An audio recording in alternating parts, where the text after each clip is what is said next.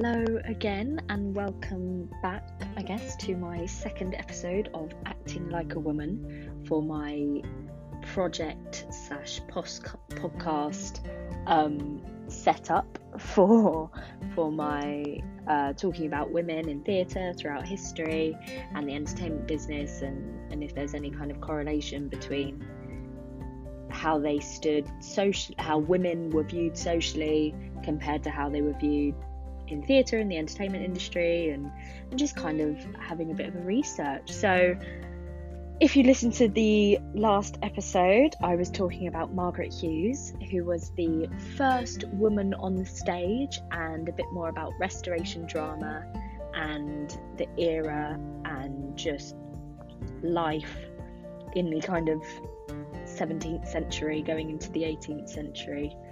And now we are jumping ahead into the Victorian era, and a very famous Victorian actress who actually lived until she was 81. So she was born in 1847 and died in 1928. So she had a really, really long life, filled with kind of, ups and downs, and I'm going to talk a bit about her. I've got a lot of research on her. She was a very, very interesting woman, and so I thought, why not look at her and see what she did, and then also look at the Victorian era itself, and theatre in the Victorian era, and just all of that. So once again, I don't have a script, but I've got quite a lot of detailed research for this woman. She had a long life, and that's you can tell that through the research, and obviously because it was in historical context, I guess, not that long ago, we have a lot more information on her and what she was like as a woman, and the things she did, and there's a lot more records, and she was actually really famous for her time, and I think a lot of people will still know her today, or know who she was and the kind of things that she did. So I certainly recognised her name, and recognised the name of her daughter more than I thought I would when I first was researching her, and any pictures and stuff, I've definitely seen them before. So it was quite fun researching about her. So I guess I'll get going.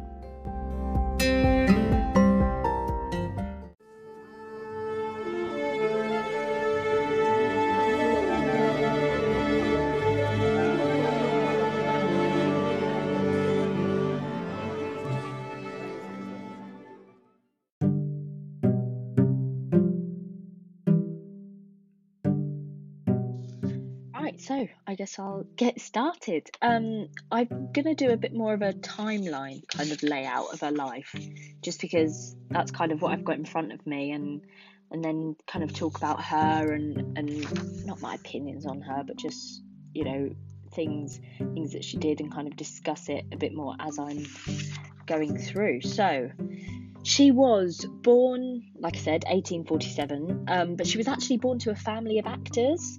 So she was kind of born into the craft already, which I guess in a weird way gave her a bit of a head start. But, she was, from what I've seen and read, she was a very talented woman. So she was very comfortable in the craft. And I guess that's quite, that helps. But she actually had quite a rocky start to acting due to relationships that she had with people. So at 16, she got married to a 46-year-old artist. And I know, it sounds very, quite scandalous, but, it was a very whirlwind romance. They were married and separated after only a year of being together. He was an artist, and she kind of was his muse. They met, and she and her sisters modelled for him a few times in paintings, and and she was quite, from what I've read, she seemed quite impressionable. So she was very fascinated by art and luxurious lifestyles, and she'd kind of grown up, especially with acting family and parents, she'd grown up with this luscious life and kind of everything, lots of gifts, lots of lovely things, pretty dresses, looking nice, and she was quite impressionable. So when this artist took interest in her, she was fascinated, and he proposed to her, I think, 3 months after knowing her. And but I don't think you should take the fact that she enjoyed art and the luscious lifestyle. I mean, she was only 16, so she was very young, my age, and I can't imagine marrying a 46-year-old at my age. So yeah, I was quite shocked when I read it. But she was also really clever. Like, she used the fact that she was marrying a 46-year-old artist as a kind of leg up almost into the business. She got into the deep kind of crevices. She used it as a networking opportunity. She was 16 and she had a 46-year-old husband, but he was an artist and she wanted to go into the arts. So she met poets and playwrights and painters and kind of built a bit of a name for herself so that she could form this kind of platform in which she could go on to do her acting. So, I mean, their relationship, you wouldn't really expect it to last, a 16 and a 46-year-old. So, only after a year they split up, but they still remained really good friends. He designed a lot of her costumes when they were older, and it was heard that he never really fell out of love with her, and she kind of moved on, but they were very, very close still, kind of as life went on. But there was a lot of rumours that the reason that she was uncomfortable, A, with being a child bride, but B, she had a really bad relationship with his really close circle of friends, and apparently they were really, really horrible to her. They didn't invite him and her to things. They were rude about her, very, very, made it very difficult for her to kind of form friendships. And so even though she was using it as a networking opportunity, she found it really difficult, and I think the pressure became a lot. And she also missed acting. She wasn't acting as much, so she kind of stood back from George Watts, who was the 46-year-old artist, and she kind of went back to acting, was received very well, after the networking opportunities that she did. And then she met a architect called Edward Goodwin, and she was a bit older at the time and he was a bit younger. So they, it was about 10 years later. So she was a lot more mature and he was closer to her age, and she fell in love with him.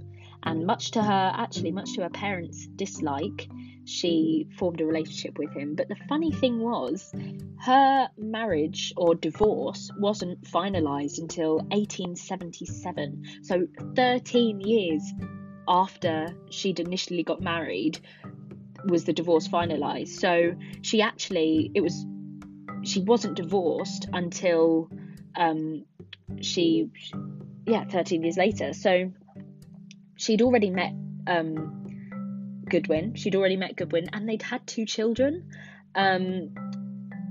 Many people had a lot to say about that. She took 6 years out of acting to look after the children, but also because she was, really frowned upon. Her kind of, she was disregarded as a woman. It was the fact that they were out of wedlock. They had 2 children. He was an architect. It was very, very, it had a lot of gossip around the situation. So she took a step back from acting, and after 6 years she kind of came back and made quite a big impact. She was in a couple of plays and really, really got recognised. But the kind of time when her career properly took off, like properly soared, was when she joined Henry Irving's company in 1878. And his company came from the Lyceum Theatre in London, which, if you have seen The Lion King, is where The Lion King is currently showing in London.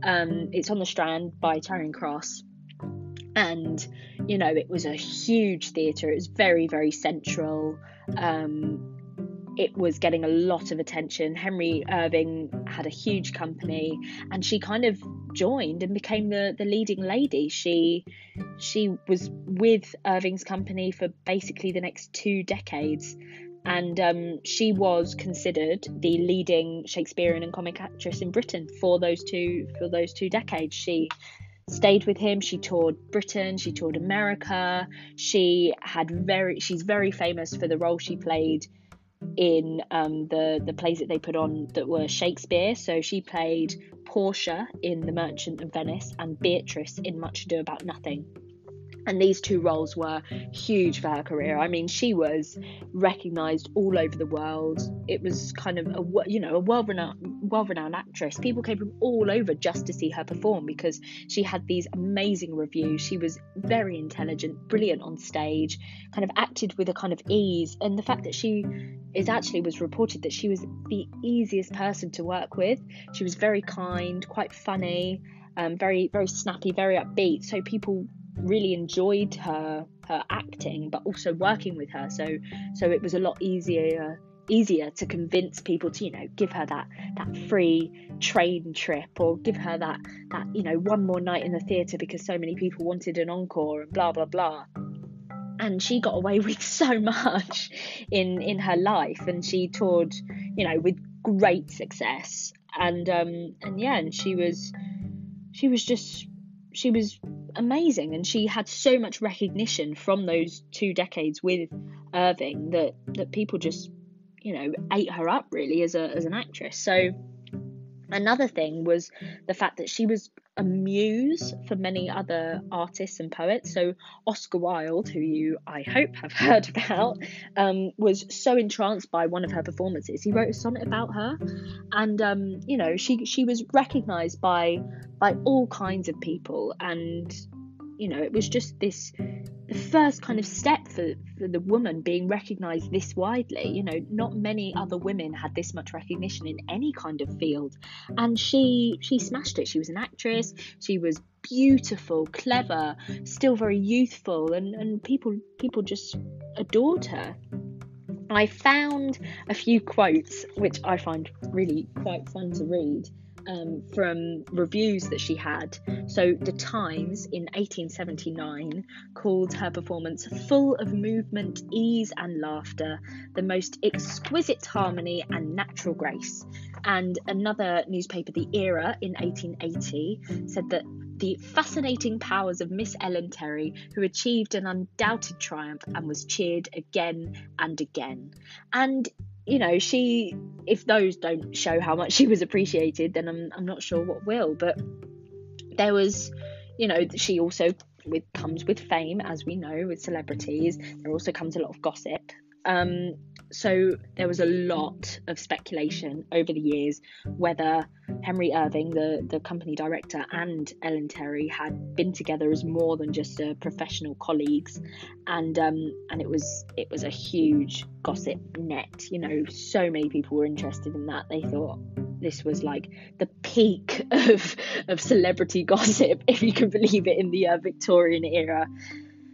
But yeah, when he died, Terry wrote or said for quite a few memoirs about him that they were in fact lovers, and that they'd been, terribly in love and very, very passionate about each other, which I think is really quite nice, actually. I didn't actually find if she was kind of still with Goodwin when she was talking with Irving, because it was still quite, there wasn't really any detail gone into their relationship, so I wasn't 100% sure. But from the way that Goodwin wasn't really mentioned much afterwards, I think they weren't together. But yeah, I'm not really sure. But in 1903, she actually took over the management of a theatre, which actually was a massive financial failure. But she carried on touring, she carried on lecturing, and she was still on stage as late as 1922. And she appeared in even some films from 1916 to 1924, I think, before she died in 1928. So her life on stage was actually kind of based over the span of 7 decades. She was around in the entertainment business, being this powerful woman that actresses and actors alike looked up to. That she became a poster girl for women, and encouraged actresses, and kind of showed what you can get to, and she created a legacy. I mean, she's still got buildings named after her in Coventry University, and she has her own section in V&A theatre history, and she was just it's amazing, really. Her daughter Edith Craig went on to be a theatre director, producer, costume designer, and an early pioneer of actually the women's suffrage movement in the UK.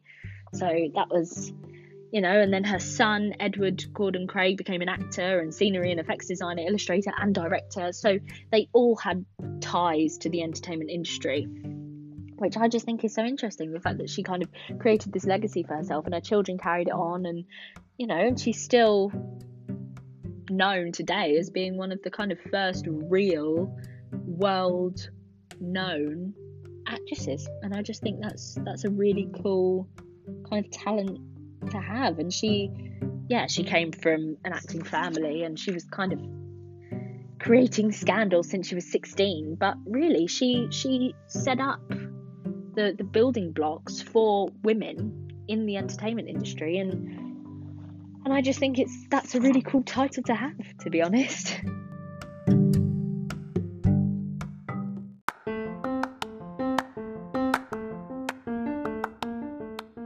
So, as much as I could happily talk about Ellen Terry for hours and hours on end, I'm sure you don't have that much time to spare, and I actually need to talk about other stuff in this episode as well. So I'm moving on to Victorian theatre and the era of Victorian theatre, and what it was like, what it was known for, kind of renowned advances, I guess. So the Victorian era itself is actually described as just being when it was Queen Victoria was doing her reign. When Queen Victoria was the monarch of England.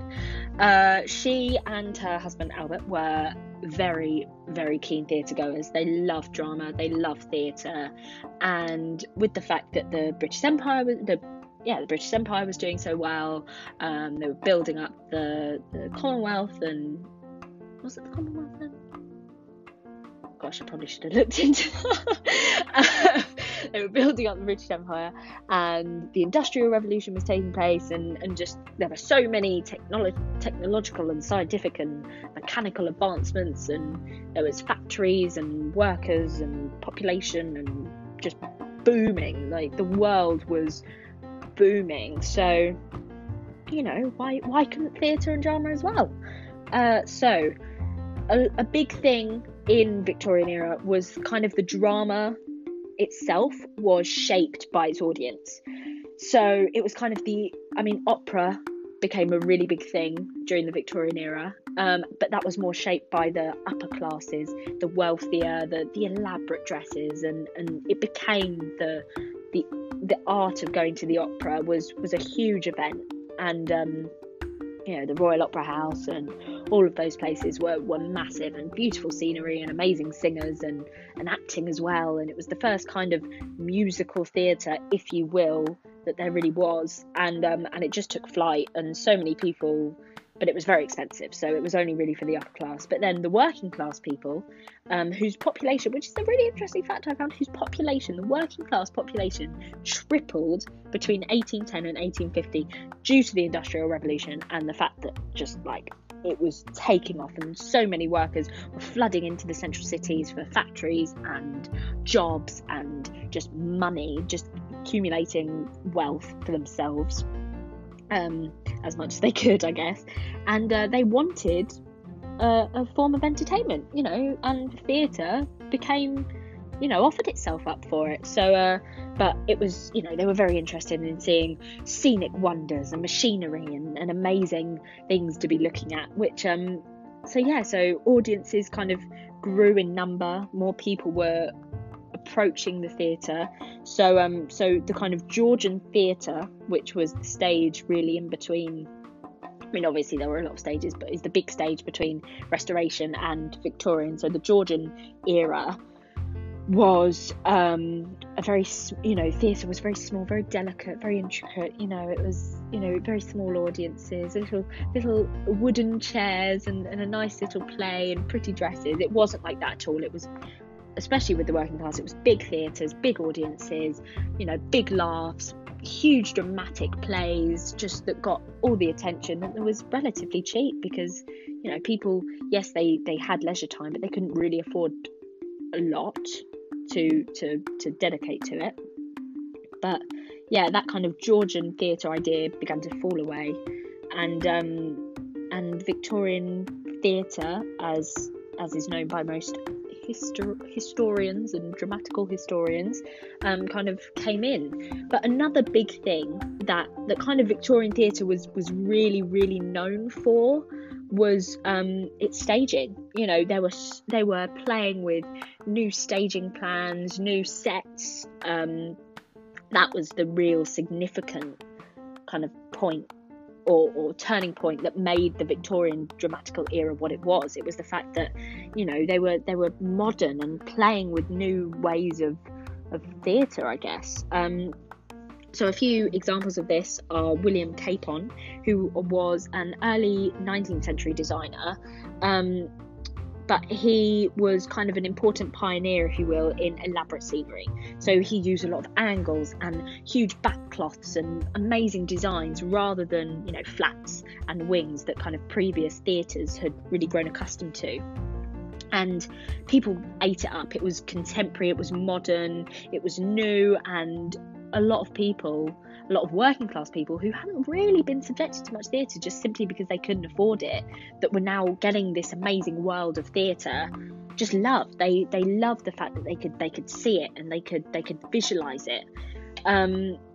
Another thing was the box set, which was introduced by a woman, I know, very exciting, called Lucia Vestris, and she was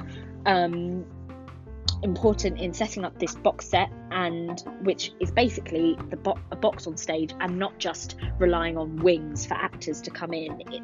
She had doors with hinges that also served as entrances. She had stairs, and they made this room and you were watching a scene, and it was very realistic. They were very, I guess, hooked on being A, historically accurate, and B, realistically accurate, rather than a door being off and someone coming in and the room being huge. It was the fact that they literally opened a door and walked in. It was very realistic, and people enjoyed seeing it because it's what they witnessed and they could relate to it.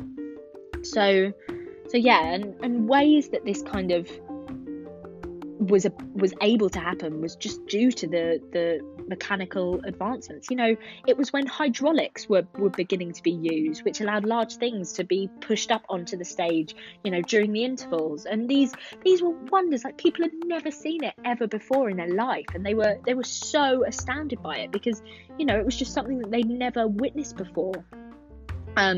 Musical dramas and burlesque became a lot more popular as the 19th century was kind of drawing to a close. These elaborate costumes and amazing songs and music, they were so much more interesting and exciting to watch rather than a 3-hour play about, Christ, I don't know, farmers. It's something that they were really, it was just so new, and it was given the ability to do it because of the fact that it was in central London. It had the mechanics and technology available to it, and it was such a booming business. It was getting more money and more recognition, and people just loved it. It was a great leisure time, especially before cinema.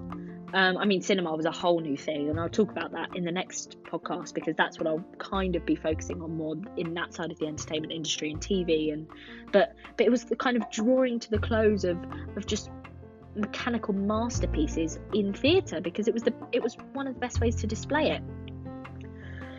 So yeah, that's setting. But another really big thing, which very nicely ties into my topic of feminism and women in the entertainment industry. I was quite chuffed with this. I didn't actually know that it was a big thing, but women managers, women theatre managers, and it was a huge first in Victorian theatre. Like, no woman had kind of ventured into maybe they dabbled in costume and stage design and stuff like that, but actually managing a company or a theatre became a really big thing in Victorian Britain, due to the fact that so many women were actresses and women managers were basically a close second. So yeah, they were, I think it was due to more education for girls in the Victorian era, later in the Victorian era, women gaining more freedom socially. Obviously, they still had a huge way to go. You can't deny that. They didn't even have the vote yet, but it was becoming easier and easier for women to do jobs that were previously only carried out by men. So the reason that women went to theatre management was the fact that it was a second after acting. So if you were a failed actress, you could be like, well, I already know a lot about the craft, maybe I can try my hand in this and I won't maybe get frowned upon or tried to go away from the job as much. So they were kind of welcomed with open arms, really, due to the fact that they were very organised. They had different creative ideas, but they also had the ability, and I think this is a really important one, they had the ability to relate to actresses. They had the ability to, these actresses that had to deal with these men who thought their ideas were grand and blah blah blah blah blah, got quite egotistical at the time. They finally had a woman who they could relate to, who was bossing them around, but they were a lot more comfortable with it, I think, and I think that helped women get into those positions because people were so much more likely to work with them. So yeah, I think that's really what was what struck me as something that I didn't actually know, that I found out through this research, that I just found really interesting. But yeah, so the Victorian era itself, although the actual drama they were showing wasn't that different from Georgian, it was more the technicalities behind it and the machinery used and the technology that really made its mark as a kind of stepping stone into the next decade of theatre. And I think finding that out, I found it really interesting.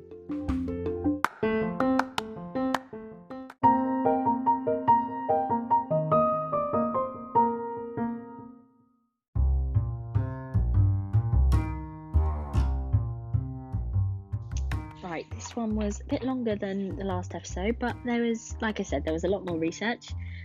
Well, not a lot more research, a lot more information on Ellen and the Victorian era, and I just found it so interesting. Like, there was so many